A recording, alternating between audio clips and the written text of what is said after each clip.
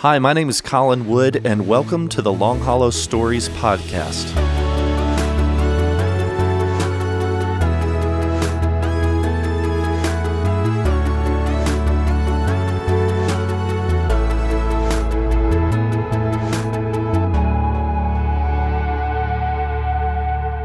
Jen, thank you so much for joining us on the podcast today. It's good to have you. Thanks for having me on. Tell us a little bit about yourself. I know that you're an author, that you have written a couple of books, None Like Him, 10 Ways God is Different from Us and Why That's a Good Thing. And then your latest one came out a year or two ago. And what is that one called? My first book was Women of the Word. And Okay, it was that was the book first about, one. yeah, and then the second one was None Like Him. And then Okay. I actually have a follow-up to None Like Him that's coming out in May, I believe, and it's called In His Image. Okay. 10 Ways We Can Reflect God's Character. That's amazing. So I was reading your bio. You're a wife. This is how you describe yourself. Yeah. A wife, a mom to 4 great kids, and an advocate for believers to love God with their minds through the faithful study of His Word. Yeah. Bible literacy is my big drumbeat. Okay. The most common email that I get, and I get it almost on a weekly basis, is from someone in the church who says, I have been in the church my whole life, and no one has ever taught me how to study the Bible. So I'm out to fix that. I feel like that's something we should probably do well in the church. I would agree I write and wholeheartedly. teach with that in mind. Now, the Women of the Word book, is that the focus of that book, how to Yes. study God's Word? It's basically describes the study method that I use in the study that I lead in my own church, and it's what I would say on the first day of each semester if I had about 6 hours, and I never do. So it was pretty satisfying to get it all down in one place. Now, you and your family live in Texas, is Yes. that right? We're in Flower Mound. Okay. That's an actual name of a place. Yep. Where would be the closest name of a place that other people would recognize? Dallas. Dallas? Okay. Yes. Yeah, we're a little bit northwest of Dallas. So for me, when I talk to people not from Nashville and they ask me where I live, I don't say Gallatin, I just say Nashville. Do y'all right. do the same thing? We do, but it's so fun to say that you live in a place named Flower Mound that you kind of have to work it in. So the most important question about where you live, though, is how close to Chip and Joanne Gaines do you live? Okay, if you had told me 10 years ago that the number one question I would get when I traveled would be, have you been to Waco? I would not have believed it. But that's Waco now is the a number place one question? It's a place you drive through. It's not a place you hang out. I mean, Chip and Joe are trying to change that. And of course, everybody thinks, oh, they're Christians, you're Christian, you guys must know each other, y'all right? must hang. Yeah. No, that's no. not the case. No. And that's like 3 hours away, right? Yeah, I mean, they seem nice, but they haven't come knocking on my door. But kind of everyone seems nice on TV. Yeah, so. I'm pretty sure if you'd ever been to my house, you would know that I'm not friends with Chip and Joe. Well, we appreciate you being here tonight. We're recording this on Sunday, the night of Momentum, our women's conference. So thank you for being here to speak to them tonight. Oh, it's my privilege. Tell me a little bit about what you're talking about tonight. One of the things I was reading on your blog recently, you talked about a common admonition that's offered to Christian moms. That people say, "Don't find your identity in being Yeah. a mom. It's find it in Christ." Mm-hmm. And you talked about how that's good, but that can be misconstrued too. What did you mean by that? Yeah, I think a lot of times we use the question of identity to sort of shame women over the things that they care deeply about. So it's possible to care deeply about your family and your husband and your job and your ministry without it being idolatrous. And so that's kind of the point I wanted to make, I think, in the post that you're referencing was what women often hear when they hear things like, don't find your identity in being a mom. That's a little confusing. Like, what am I supposed to do? Love my children less? And how does that look practically, right? Yeah. And of course, what we mean is don't let that be the thing that defines your worth, right? But often, any intense emotion that we feel for anything that feels like it's not also for the Lord, we can feel paranoid about. But, I would love to know how it's possible for me to be a mom of small children, really of children of any age, and for it not to define who I am for that season of life. If I'm working as unto the Lord, it's going to. Yeah. But then when that season passes, I think how I respond to that says a lot about whether it was something that was healthy or unhealthy.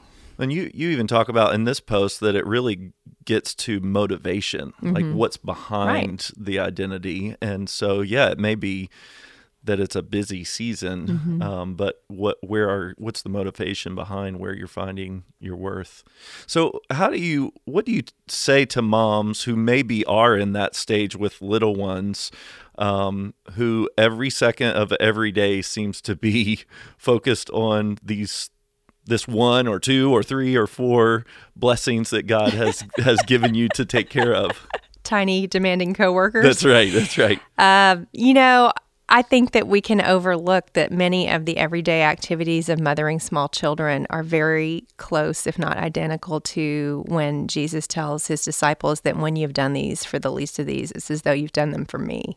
It's taking care of the sick, it's clothing the naked, it's feeding the hungry. Those are very motherly functions. And so when we recognize that to perform them for the least of these, who are sometimes those who are living under our own roof, is actually sacred, that it's as though we've done them for the Lord, it changes our focus. We want to do them well, not because we want to raise kids who make us look good, but because we serve the Lord in doing that. So how does a woman fight that tendency to find her worth in those things? Is it something that she tells herself, or is that where you get to why it's so important to be in God's Word? Well, that's where you get to it. You are right. And I want to say up front that when you are a mother of small children, having been a mother of many small children at once, I mean, I had 4 kids in 4 years, so I get your stage of life. So please don't hear me say, hey, why don't you do an intensive inductive Bible study for an hour and a half every single day while your children are small? But there are ways that when we do have time to interact with the Scriptures that are, frankly, better than others with regard to keeping our focus in the proper place with regard to our identity. And, this is what we get to talk about tonight a little bit, about how when we come to the Scriptures, we come to them asking the wrong question usually. We come asking, who am I? And this is, my crashingly obvious statement that I always bring to these events, and it is, the Bible is a book about God. So we should ask of the Bible the question that it is attempting to answer, and that is, it wants us to know who God is. If you have ever studied theology, the opening lines of Calvin's Institute say that the knowledge of God and the knowledge of self always go hand in hand. There is no true knowledge of self apart from the knowledge of God. In other words, we can't understand who we are until we have considered who God is, because we exist in relation to Him. So when a young mom, really any woman, has a chance to come to the Scriptures and spend time there, rather than come asking, who am I, ask them to speak first of the I am. And then when we see who God is revealed to be in a particular passage, so, it could be anything. It could be in the creation narrative. God is self-existent. No one gives Him life, right? And then how does that help me understand myself differently? Well, particularly for a young mom, I think we have a tendency to look around at those kids and be like, I actually gave you life. I am the creator and sustainer of this little universe that exists within these 4 walls, and all within it will bring glory to me, right? And we're going to bring order out of chaos if it's the last thing that we do today. And it can turn you into someone who needs something from your role there, other than that you would be imaging the creator God. So powerful, too, to think of where culture and society is the exact opposite of that, where it is all focused about me and what's in it for me and what brings me the most satisfaction or glory. And it's because we've got it flipped. We've got it backwards. Well, it's fascinating. Even secular research has shown that when people go outside and experience nature or grandeur, when they experience awe, that it makes them less self-focused, and it makes them less inward turned and less narcissistic and self-seeking, because we all need that experience of, oh my gosh, there's something bigger than me, to put us back in our rightful place, to orient us rightly to the world around us. Even lost people can get that, right? Yeah, absolutely. But for the believer, sure, we can look at nature and see broad brushstrokes that speak to us that God is big, right? But in the Scriptures, we have drawn with a fine tip pen that picture of who He is. And so We know that we can feel awe, experience awe in a way that brings spiritual health, yes, by natural revelation, but we also have this beautiful gift of 66 books of special revelation for those who are believers. So do you have a recommended pattern of reading the Bible? I know it's very popular now for us to post a picture of a verse or a part of a verse and send that out there with no context. Right. Right. Do you have, and I'm not degrading that in any way, but do you have a recommended way that you encourage women to read the Bible, or a way you read the Bible? Yeah. You should treat the Bible with the same level of respect that you would give to any other book. And the way that we often read the Bible is with less respect than we would give to a common textbook, to the work of Shakespeare. You wouldn't even read a letter that you got in the mail the way that we read the Bible. You would not get a letter in the mail, not look at the envelope, tear into it, pull out 3 pages of it, turn to the second page, and read a paragraph and ask how it should change your life. Right? No, you're right. And so my big push is that when you are spending time in the Scriptures, do it in an orderly manner. God is a God of order. And each of the 66 books of the Bible was written by a specific person to a specific audience for a specific purpose and should be read accordingly. Like when I've written 2 books now, well, 3 books now. I did not sit down and think, I'll just kind of throw this all together. Like I started in a particular place, I built to a particular point, and then I wrapped up in I reiterated things I wanted them to remember. I told stories that made my point.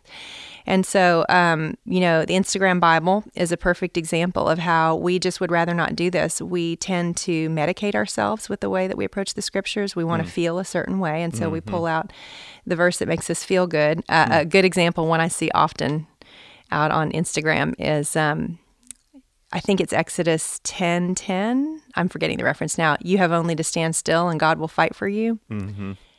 Man, that sounds so great, except that 2 or 3 chapters later, he tells them to go fight, right? So you're like, oh, shoot. Yeah, we never put that one on Instagram. Yeah, and so, we're picking or we're leaving out the parts that, maybe didn't fit in the frame. And I actually kind of love the hand lettering movement and all the beauty that's out there around these verses. But my push for anyone who is in that world is please don't ever post something with that, if you don't know what came before and what came after and how this verse fits into the context that it's in. We need to start reading in context, and we need to read books of the Bible from start to finish the way they were intended to be read. Well, and your example of tearing open a letter without looking at the envelope, I think you're implying that we even need to understand the context of that book, so find out who the author is and who it was written to and what time period, what was happening to the church. Know something about the history and culture, right? Try to get in their skin a little bit.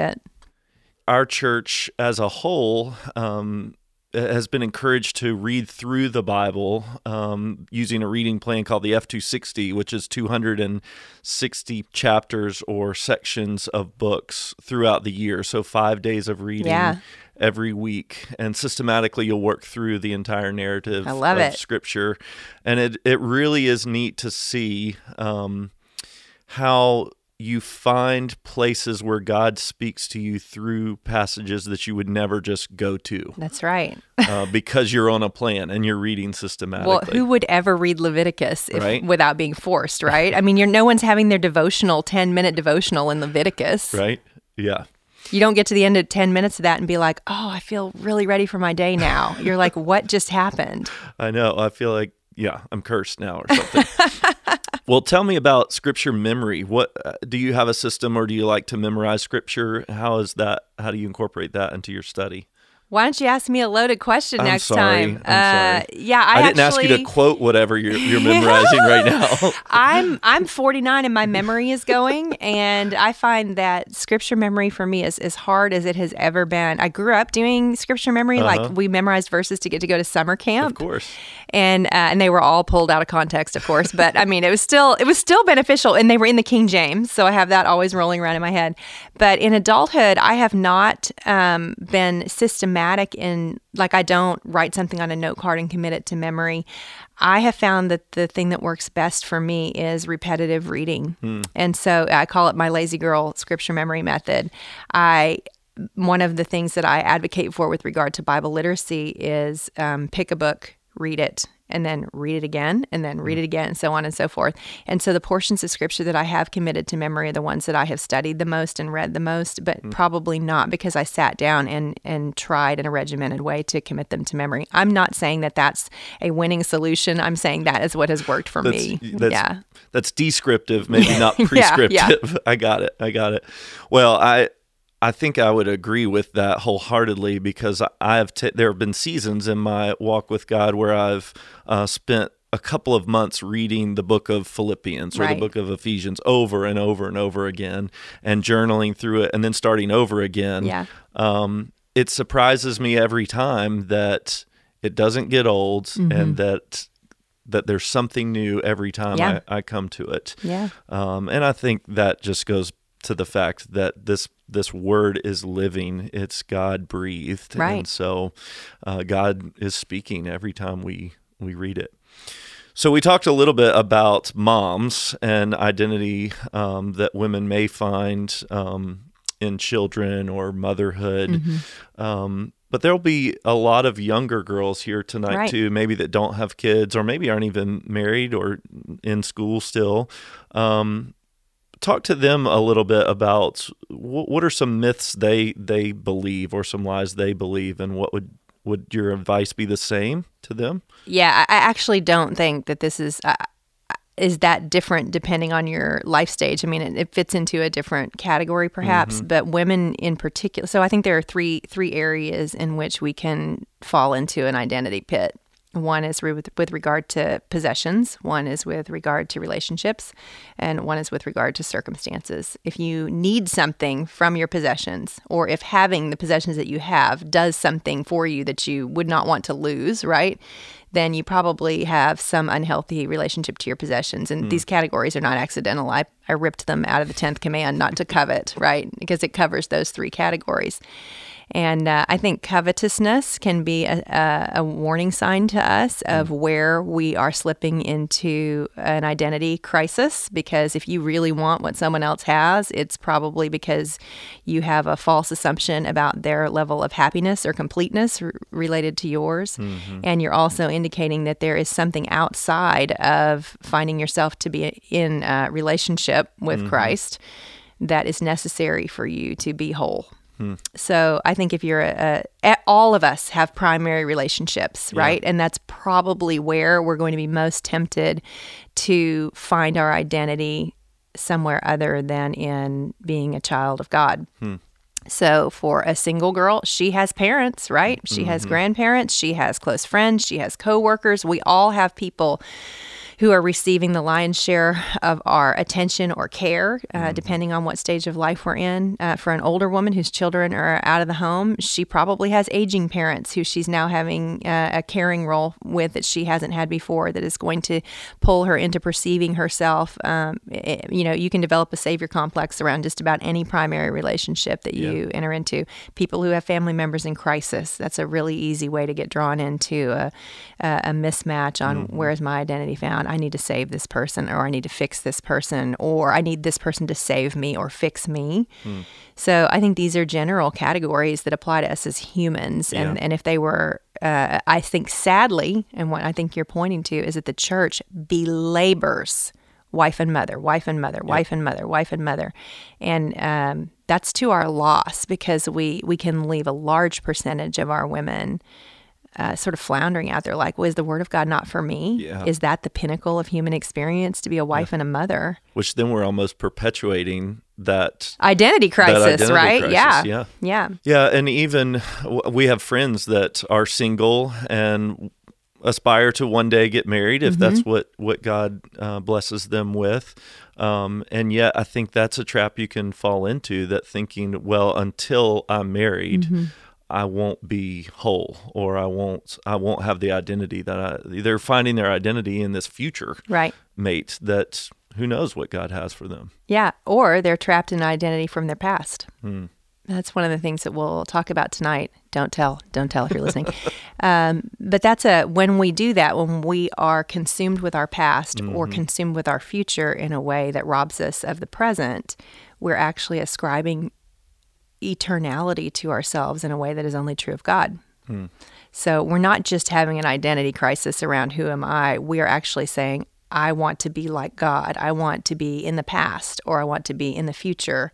But because of the limits that God has placed on us as human beings, we are only created to live in the present. Wow. So anytime we push against those God-given boundaries that are for our good and try to basically do what Adam and Eve do in the garden, right? We reach for that which is not ours.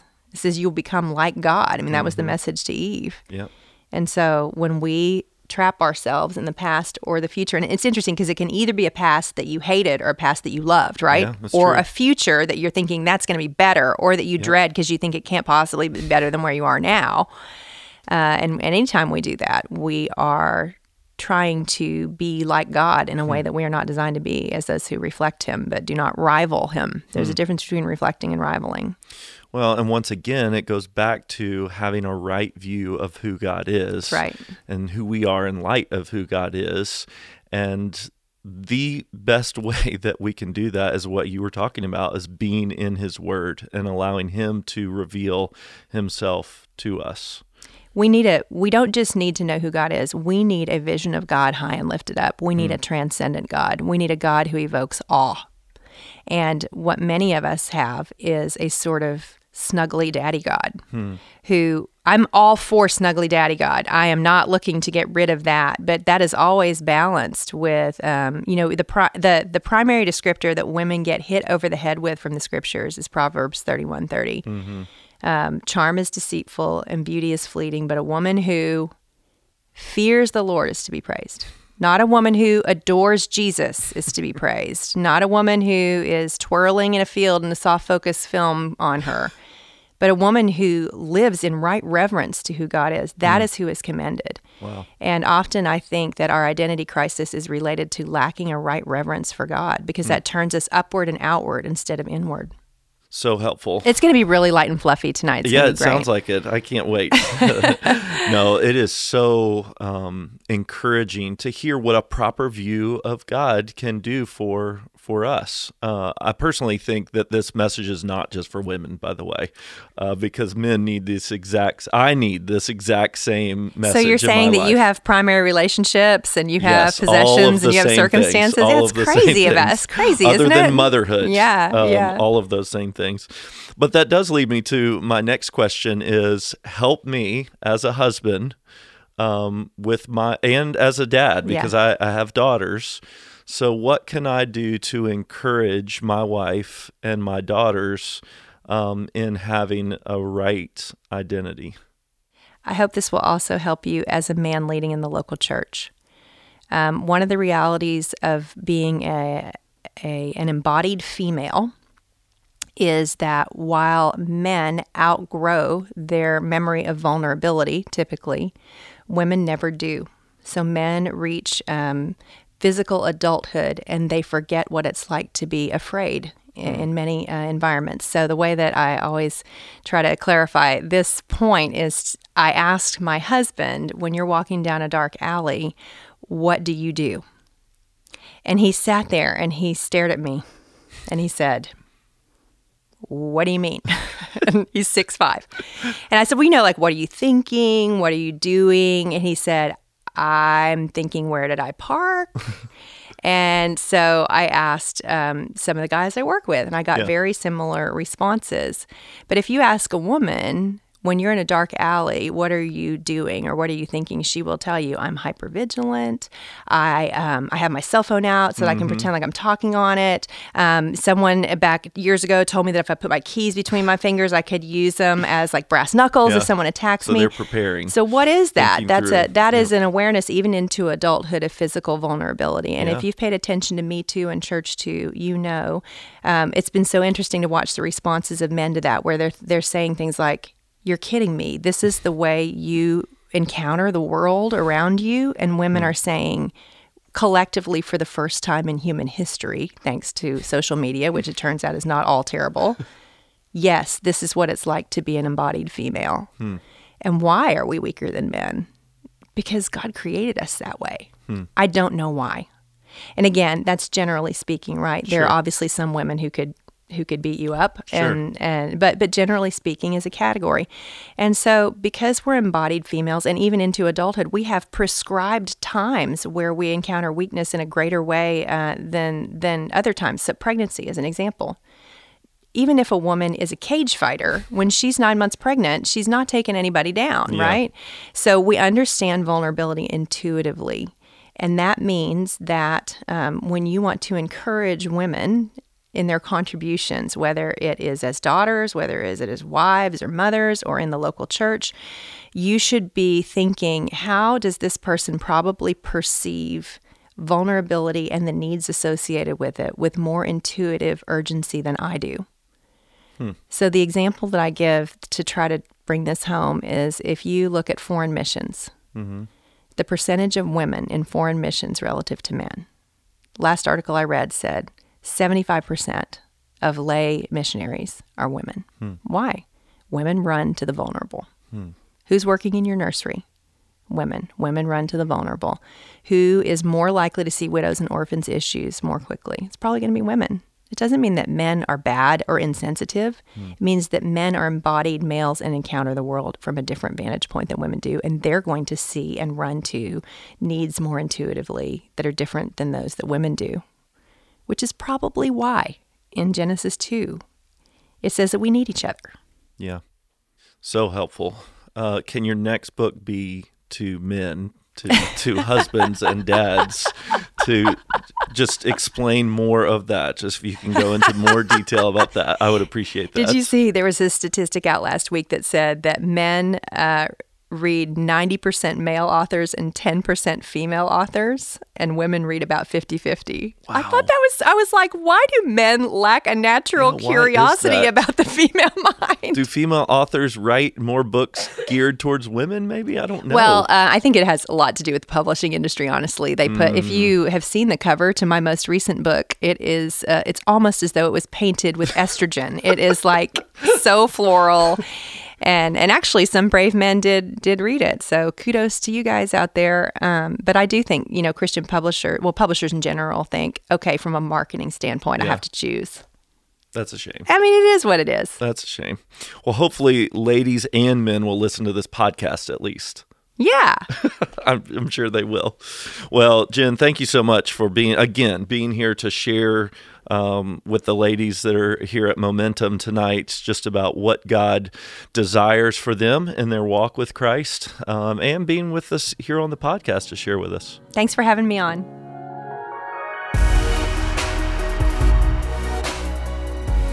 Thank you for listening to the Long Hollow Stories podcast. If you have a story you would like to share or have a question concerning today's episode, email us at podcast@longhollow.com.